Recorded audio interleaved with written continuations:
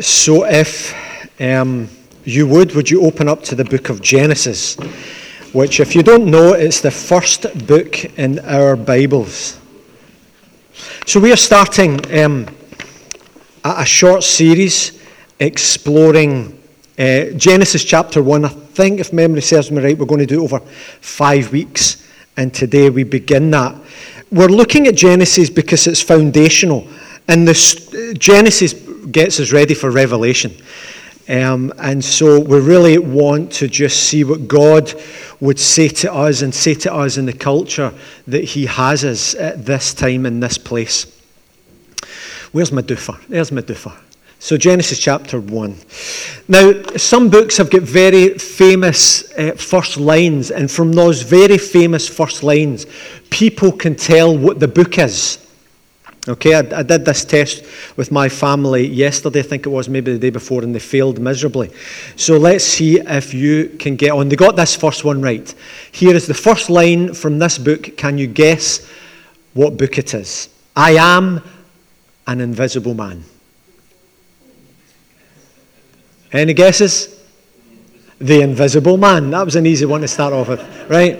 It's no trick questions, no trick. Call me Ishmael. Ah, yes. Great. It is a truth universally acknowledged that a single man in possession of a good fortune must be in want of a wife. Yes, well done, well done. Marley was dead to begin with. There is no doubt what's... This isn't some of these game shows where you have to go against the clock and there right away. And here's this one. Once upon a time, there was a lovely princess. Nearly. Keep going. War and Peace. Shrek. I don't know if it's a book, but I know it was the first line from Shrek. And here we have this one. In the beginning, God created the heavens and the earth. These are, I would suggest, some of the most significant words in Genesis in the Bible that have ever been uttered or written. Because history is important and origins are important. It lays down principles, it lays down foundations for us in understanding who we are, in understanding what we are called to, and in understanding what's going to happen and where we are going. Foundations are so important. And in our schools and in our culture, we are bombarded with ideas of who we are, what we're meant to be doing, and what's going to happen in the end. That it's important to go back to foundations and biblical principles right at the beginning. And I think it's very appropriate to start with this one. In the beginning, God created the heavens and the earth. Can I pray? Father, I ask in the name of your Son Jesus and by your Spirit that you would make these words come alive to us, that you would remind us of things that we've known and believed for as long as we can remember, that you would teach us something new.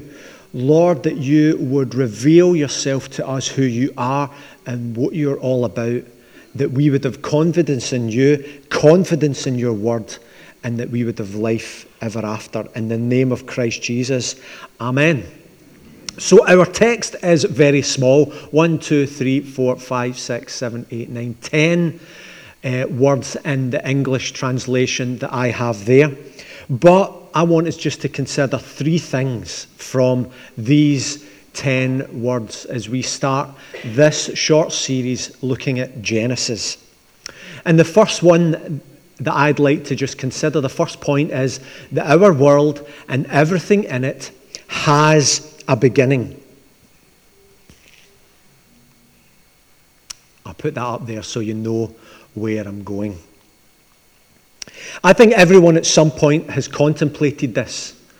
The big questions in life, the beginning questions, because once you've made your mind up about the beginning, it then has such a significant impact on so much of the rest of our life and who we think God is and how we view God and who we think ourselves are, what we think of this world and time, space and matter. Even atheists who would deny that there is deity would sit and wonder about questions about the beginning.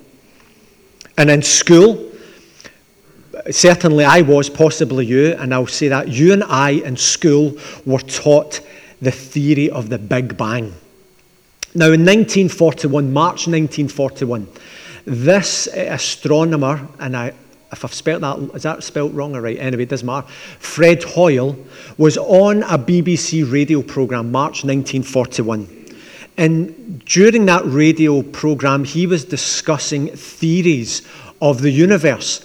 And he was an advocate of the steady state theory of how the universe is. And that steady state theory would say that the universe has no beginnings and has no end. It continues.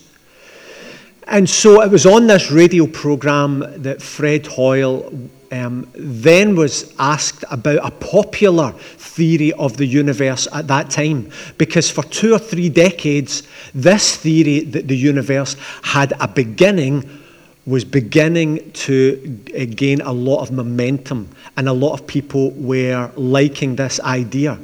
And Fred Hoyle, when he was asked about this, just flippantly said, "Oh, that Big Bang idea." And that is where we get this name for this theory of the universe, that it has a beginning, from Fred Hoyle on a BBC radio programme in March 1941, where he just flippantly flipped off and he said, "Oh, that Big Bang idea."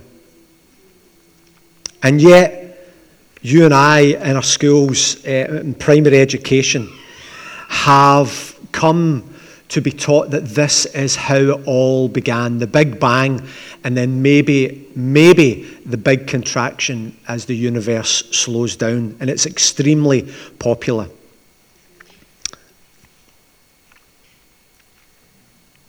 Then something happened recently.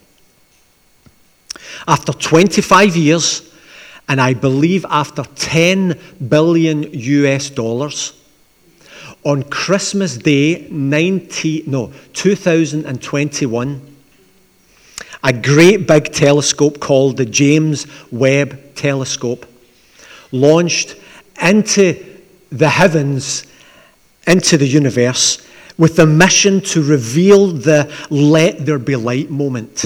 And off it went, trying to look at galaxies when they first ignited in the Big Bang.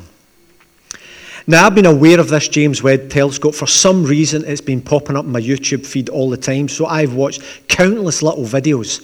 And during that time, I've just witnessed that scientists who, more often than not, are on National Geographic, very anti the Bible's idea of how the universe came into existence, but very sure of themselves and of their science. And then, in the last 18 months, I've seen these same scientists on YouTube saying things like this: "We were wrong. We are sorry. We need to rewrite our textbooks," all because of the images that the James Webb Telescope are sending back to our scientists at NASA and others. There was one series of photographs that were 6 red dots. I'm pretty sure I've referred to this somewhere in the last few months. These 6 red dots, which are believed to be distant galaxies that have appeared more than 13 billion years ago. But if they are indeed galaxies, they're unlike any other galaxies that scientists have ever seen before. But that's because they're impossibly large and they're dense. They can tell they're so dense and large by the depth of the red as they look at it through the James Webb Telescope. And this should not be, because they came into existence relatively soon after the Big Bang theory. They shouldn't be that red. It's older star galaxies that should be that red. An astronomer, Catherine Seuss, who you may or may not know, says There is no way that's right. That's just insane. So as James Webb continually sends back images, it's shattering our understanding of the universe. As we speak, those who have created our textbooks, those who've been in National Geographic and all of these programs, including, well, just ones that we will be very familiar with in Britain, they are acknowledging that the universe is a mysterious place. They're acknowledging that our best attempts to understand it reveal it to be all the more mysterious. For me, I think of when Drew Scott's escape rooms, that you walk into a room and you have to get through one door, and you think when you get through that one door you'll be met with another puzzle to go through another door, but actually you get through that one door and you find that there's 4 other doors, and subsequently there's 4 other doors. For me, that immediately comes into my mind as I'm seeing how the science world, as I am witnessing it, and I ain't no scientist, just be bamboozled by what they're discovering and saying we may have to rewrite our textbooks. Genesis 1:1 declares that the universe is a creation. So therefore, it's very anti-steady state, the idea that the universe always has been and always will be. Genesis 1 verse 1 declares that our universe, time, space, and matter is created, and that it has a definite beginning. In the beginning, God created the heavens and the earth. So let me also add then, if there is a beginning, there must be an end. There will be a point when where that which has been created will no longer exist. After all, if it hasn't always existed, why would we assume that it always will exist? Turn with me, if you would, to 2 Peter chapter 3. Now, 2 Peter is near the end of the New Testament. In my Bible, it often jumps about the place and hides from me. But if you've got one of these red Bibles, it's page 1224. This idea that there is a beginning and therefore that there is an end is repeated in Scripture time after time after time. I'm just going to read you one which is in 2 Peter chapter 3, starting with verse 3. First of all, you must understand that in the last days, before everything ceases, scoffers will come, scoffing and following their own evil desires. They will say this, where is this coming he promised? And he is referring to Jesus in the second coming. Ever since our fathers died, everything goes on as it has since the beginning of creation. But they deliberately forgot that long ago by God's word, the heavens existed and the earth was formed out of water and by water. By these waters also, the world of that time was deluged and destroyed, referring to the flood. By the same word, the present heavens and earth are reserved for fire, being kept for the day of judgment and the destruction of ungodly men. Now, there's so much there you can go into, and that's not the context of what I'm trying to push this morning. What I'm just trying to show you by one verse of many, many in Scripture that the Bible clearly states there is a beginning and there is an end. And the Apostle John experienced an apocalyptic vision, and in that vision, and it's the book of Revelation, the last book of the Bible, and in that vision in chapter 21, verse 1, he says this. In this vision, he says, Then I saw a new heaven and a new earth, for the first heaven and the first earth has passed away, and there was no longer sea. Again, there's a few things I could draw out there, but I'm not going to. I just want to highlight again. There is a beginning, there is an end, and Scripture then attains to say, then there will be a new heaven and a new earth, and there will be no sea. And with I just throw in there will be no chaos, no sin. So in the beginning, the heavens and the earth were created, and yet they are not eternal. But it's very important for me to highlight that there is something that is eternal. It's not just ashes to ashes, dust to dust, and that's it. The story in Scripture, the conviction that we stand by, we acknowledge Jesus as the first fruit of the new creation. That is because you and I, Scripture would say, are eternal beings. The heavens and the earth will pass away, and there will be a new heaven and a new earth. And on that judgment, everyone will bow the knee before Jesus, who doesn't come as the suffering servant, but he comes as the Lion of Judah to judge the living and the dead. And there will be a judgment. You know that. I'm just trying to get across this point that we will either live for eternity with the Father, or we will choose to live apart from him, not acknowledging Jesus as Lord and Saviour of the world.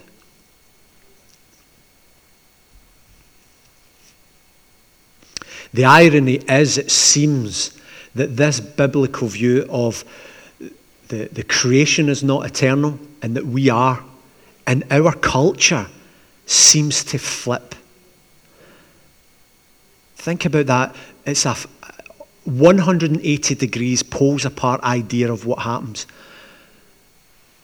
Our world will continue forever. It's been here for billions of years. It's going to be here for more billions of years. And for us, that may as well be eternity. But we've got one life. What are you going to do with that life? Live it to the full. Do what you want. Please yourself. You only get one shot of it. And then at funerals, we all say nice things about you, whether they're true or whether they are not.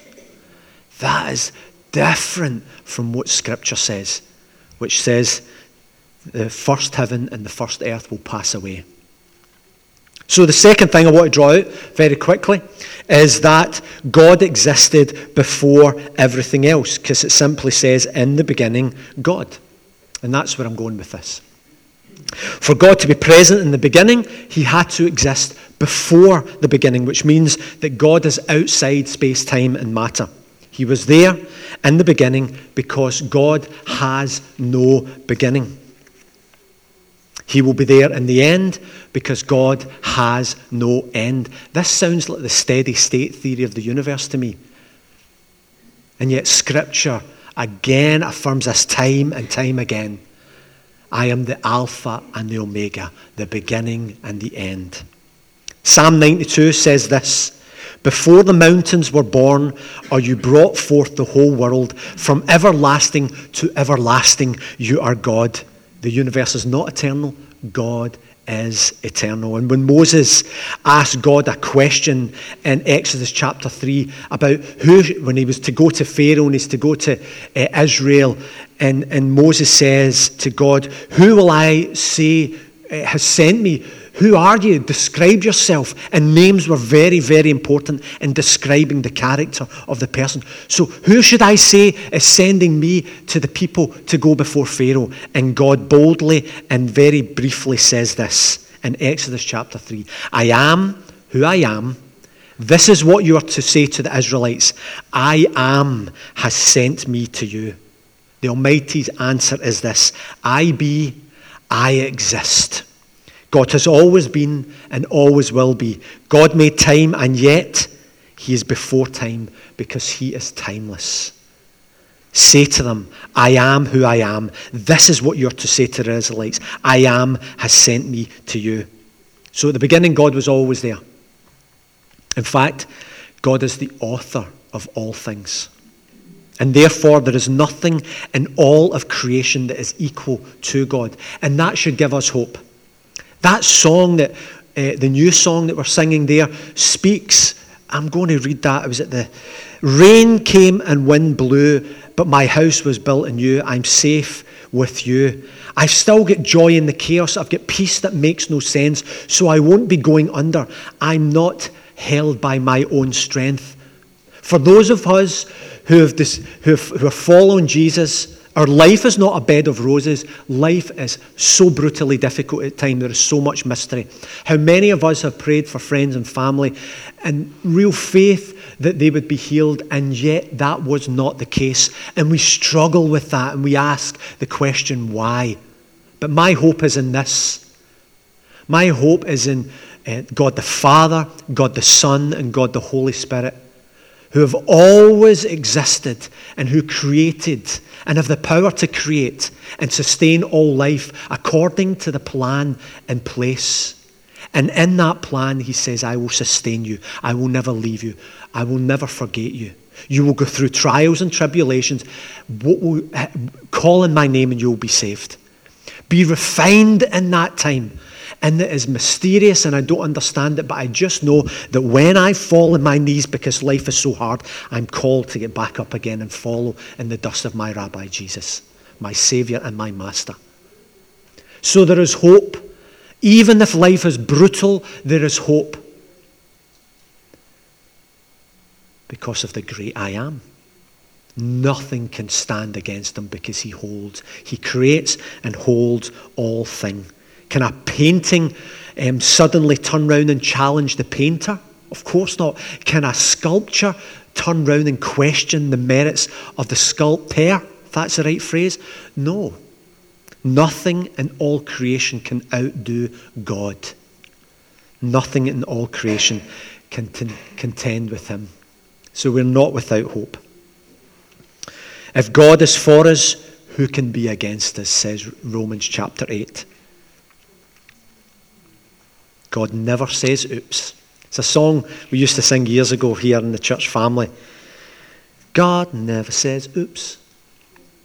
Never. Oh, I can't remember it. We need to sing that again.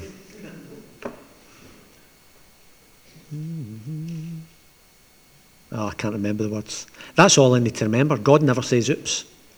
Think of something that you're going through just now. And I know some of you, and I know some of the situations you're going through, and it's brutal. I want to press in on this one. Don't run away from this important thing I'm trying to say. Some of the situations you're going through is because of human decisions. Selfishness. But sometimes it's just life. And we rub each other up the wrong ways, and we fall in and out of love. And sometimes, as we have believers in Russia and in the Ukraine opposed to what is happening, and they're suffering the consequences of decisions of others. But in that, God never says oops. Nothing catches him by surprise. We need to hold on to that, especially with the situations we're finding in our own life, that it's not being solved right away. We need to journey through this. If God is for us, who can be against us? And the third thing, and lastly, as I finish here, I've picked four, very briefly, but four popular philosophies that feed us, that our children swim in, but which Genesis chapter 1, verse 1 contradicts. And I just want to briefly touch on them. And the first two are these: atheism. Atheism would say that there is no God. But Genesis chapter 1 contends that there is a God. He is the author of creation. He is the creator of the heavens and the earth. Simple. Pantheism, which says that God is everything and everything is God. The world is either identical with God or in some way a self-expression of his nature. But it's the idea that we say that mountain is God. We say that cow is God, that God is in the particles in the atmosphere. All of this is God. Genesis 1 Verse 1 contends and says that God is distinct from creation. Yes, we can see his wonder and his character, and therefore we should have no excuse. We can see God in creation, but that creation is not God. He is distinct from his creation. To say that he is part of the creation would mean that God is caused, that God is created, that God is temporal. And that is not the biblical worldview. The next two, naturalism, The belief that creation took place over time periodically through a natural process, and that creation will continue to evolve in a natural way without any influence from deity.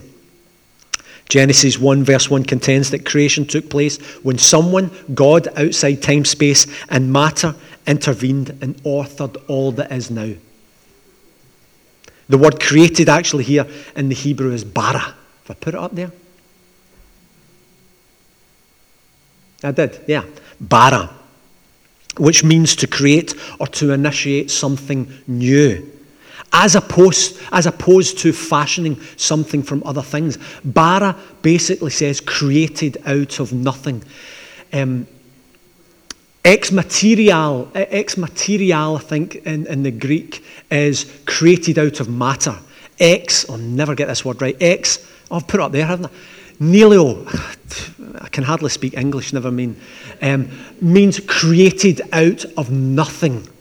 Genesis chapter 1 is affirming this, created out of nothing. In the beginning was God, and he created the heavens and the earth. He spoke. And significantly, the word bara is only ever used in Scripture in reference to God, never man. And there's a lot of mankind creating in Scripture, but when the word bara, the Hebrew word bara, is used, it is only when God is involved. Only God creates something out of nothing. Only God does that. And so naturalism, where it all happens naturally, etc., etc., and fatalism, which holds that there is no God, there is simply a force, impersonal, which is pushing and probing and making things happen, but it's just the way it is. It's just chance. It's a force. It's as close to Star Wars as you can get. Genesis 1 contends there is a personable God who purposefully chose to freely create. You and I are made fearfully and wonderfully. And this God is called Elohim. He is the triune God, and we're going to come to this through Genesis. He's a triune God, and to Moses he described himself as I am who I am. So that's Genesis chapter 1 verse 1. As I finish, I just want to show you some photographs. I think it's straightforward, Genesis chapter 1 verse 1, but it can be complex and it can be compelling. It's easy to understand, but there's real depth if we would but mine it. There is lots of waters that our children are swimming in, are being taught about how things are, that are opposed to the biblical worldview, and it's up to us to teach our children or to know that ourselves and to explore that. In the beginning, God created the heavens and the earth. The heavens declare the glory of God. The skies proclaim the work of his hand. I thought I'd just finish with that vision of, and again, I could have picked so many from Scripture, but that vision of God's glory, mysterious glory, it's out of this world glory. And I'm going to do it with another Scripture in a moment to finish with. But when the James Watt telescope launched, these words were written in Christianity Today, and it was published just weeks afterwards as it went into the heavens. And this article said there are approximately 1 trillion galaxies out there, each encompassing an average of 100 to 200 billion stars. Our home, this pale blue dot called Earth, has just stopped shrinking in comparative stature. Now it is found to be a mid-sized planet orbiting a mid-rank star in one galaxy out of 1 trillion. One brother who is a twin can look up to the stars and say, isn't the steady state, isn't chance just amazing? And another brother who is a twin can look up to the heavens and say, the heavens declare the glory of God, the skies proclaim the work of his hands. It's a mystery. But the heavens declare God's glory. And here's some of the glories that the James Watt telescope is sending back. Our universe And I'm being creative that, well, I'm actually quoting scripture where God flung the stars into space. Strange shapes, mysterious entities, but all in the heavens, the highest heavens, of stars and galaxies being born and dust coming together, not formed yet, creating huge plumes and beauty and wonder. And maybe that is one that we're quite used to, darkness, billions and billions of galaxies. John, as he had his revelation, he wrote this, speaking of the heavens and of the Creator, Redeemer God. It's a long passage, but I ask you to bear with me. And if it helps, close your eyes. After I looked, and there before me was a door standing open in heaven. And the voice I had first heard speaking to me like a trumpet says, "Come up here, and I will show you what must take place after this." And at once I was in the Spirit. And there before me was a throne in heaven with someone sitting on it. And the one who sat there had the appearance of jasper and carnelian, a rainbow resembling an emerald, and encircled the throne. Surrounding the throne were 24 other thrones, and seated on them were 24 elders. They were dressed in white and had crowns of gold on their head. From the throne came flashes of lightning, rumblings, and peals of thunder. Before the throne 7 lamps were blazing. These are the 7 spirits of God. Also before the throne there was what looked like a sea of glass, clear as crystal. In the center, around the throne, were 4 living creatures, and they were covered with eyes in front and behind. The first living creature was like a lion, the second was like an ox, the third had the face of a man, and the fourth was like a flying eagle. Each of the 4 living creatures had 6 wings and was covered with eyes all around, even under his wings. Day and night they never stopped saying, "Holy, holy, holy is the Lord God Almighty, who was and is to come." And whenever the 4 living creatures gave glory, honor and thanks to him who sits on the throne and who lives forever and ever, the 24 elders fall down before him and sit on the throne and worship him who lives forever and ever. They lay their crowns before the throne, saying, "You are worthy, O Lord our God, to receive glory and honor and power. For you created all things, and by your will they were created and have their being." Shall we pray together?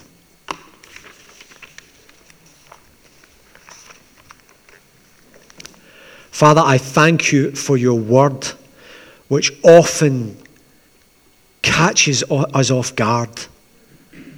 May it continually come alive to us. May you speak to us by your Spirit about Jesus and the redemption that we have through him, about our beginnings, our life now, and what you have planned for us in the new heaven and the new earth. Sometimes, Father, we can't see beyond our own nose, and there is so much around about us that we need you to intervene in and speak to us. Even the question, Father, if you're there, would you reveal yourself to us and make yourself known to us? Questions like these are all around us. And I pray, Lord, that in worship we would come and bring those and wait patiently before you, knowing that if you're for us, who will be against us? And that your will in our life and in our communities and our world would come about. You would do that through us, according to your will, and that our neighbours and our families would bow the knee before Jesus, willingly acknowledge who he is. And as always, Father, my prayer is that our families would be united in your kingdom for all eternity. O Lord our God, how majestic is your name in all the earth. Amen. Amen.